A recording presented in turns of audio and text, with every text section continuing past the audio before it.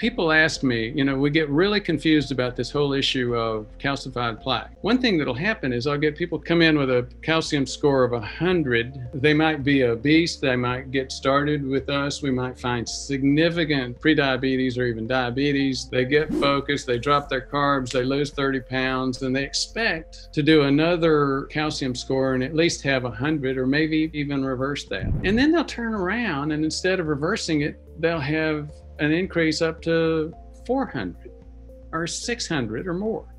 I had a patient just a few weeks ago who went from 300 when he first saw me, did all of that stuff, lost over 40 pounds, dropped his blood pressure, had to go off of blood pressure medications, all the right stuff. But instead of having a decrease on that 300 of calcium, he had an increase. And it was like, oh my God, are you sure we did the right thing? And it's, he's fine now. He understands where he is, but it's just something that takes people a little bit of time to work through because they've heard this. If you've heard it once, you've heard it 1,000 times. And I'm sure both of you have heard it. Increased calcium score means increased risk.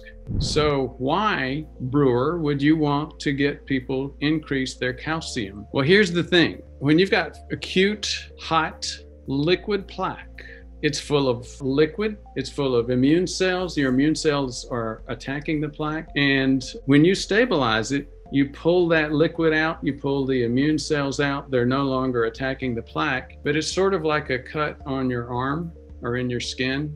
When you heal, cuts, sometimes they calcify. And that's exactly what happens with these. If you don't believe it, here's a very clear article that shows the difference. This was a person with very little calcium in their plaque. Then you take a look, obviously you can just see from the eye, much more calcium at this point. If you want to be objective about it, they were objective. They did an optical counter for these. Obviously, much more black in this image and much more white or calcium in this image. And here's what happened in terms of events. The calcified people had another event in their group early on, but they stopped. Meanwhile, those people that did not develop calcium continued to have more and more events. So as you see, the people with soft plaque had 29 events total. This is out of about 100. And the people that calcified their plaque had 4 events. Occasionally you can get some inkling from a CT angiogram. You can never get this from a calcium score. The only place that you're reliably going to get it is from a CIMT. And here's where you'll see this. So if you look down under comments, the following values are the largest intermediate thickness test measurements. In other words, discrete plaque areas, 1.3 millimeters or higher. So as you can see, this is mine. I have a discrete plaque in my right bulb, a discrete plaque. Oh, that's the only place I have one. So you see that H next to that 1.6? What that stands for is heterogeneous. And what that means is a moderate amount of calcium. In other words, it's no longer soft.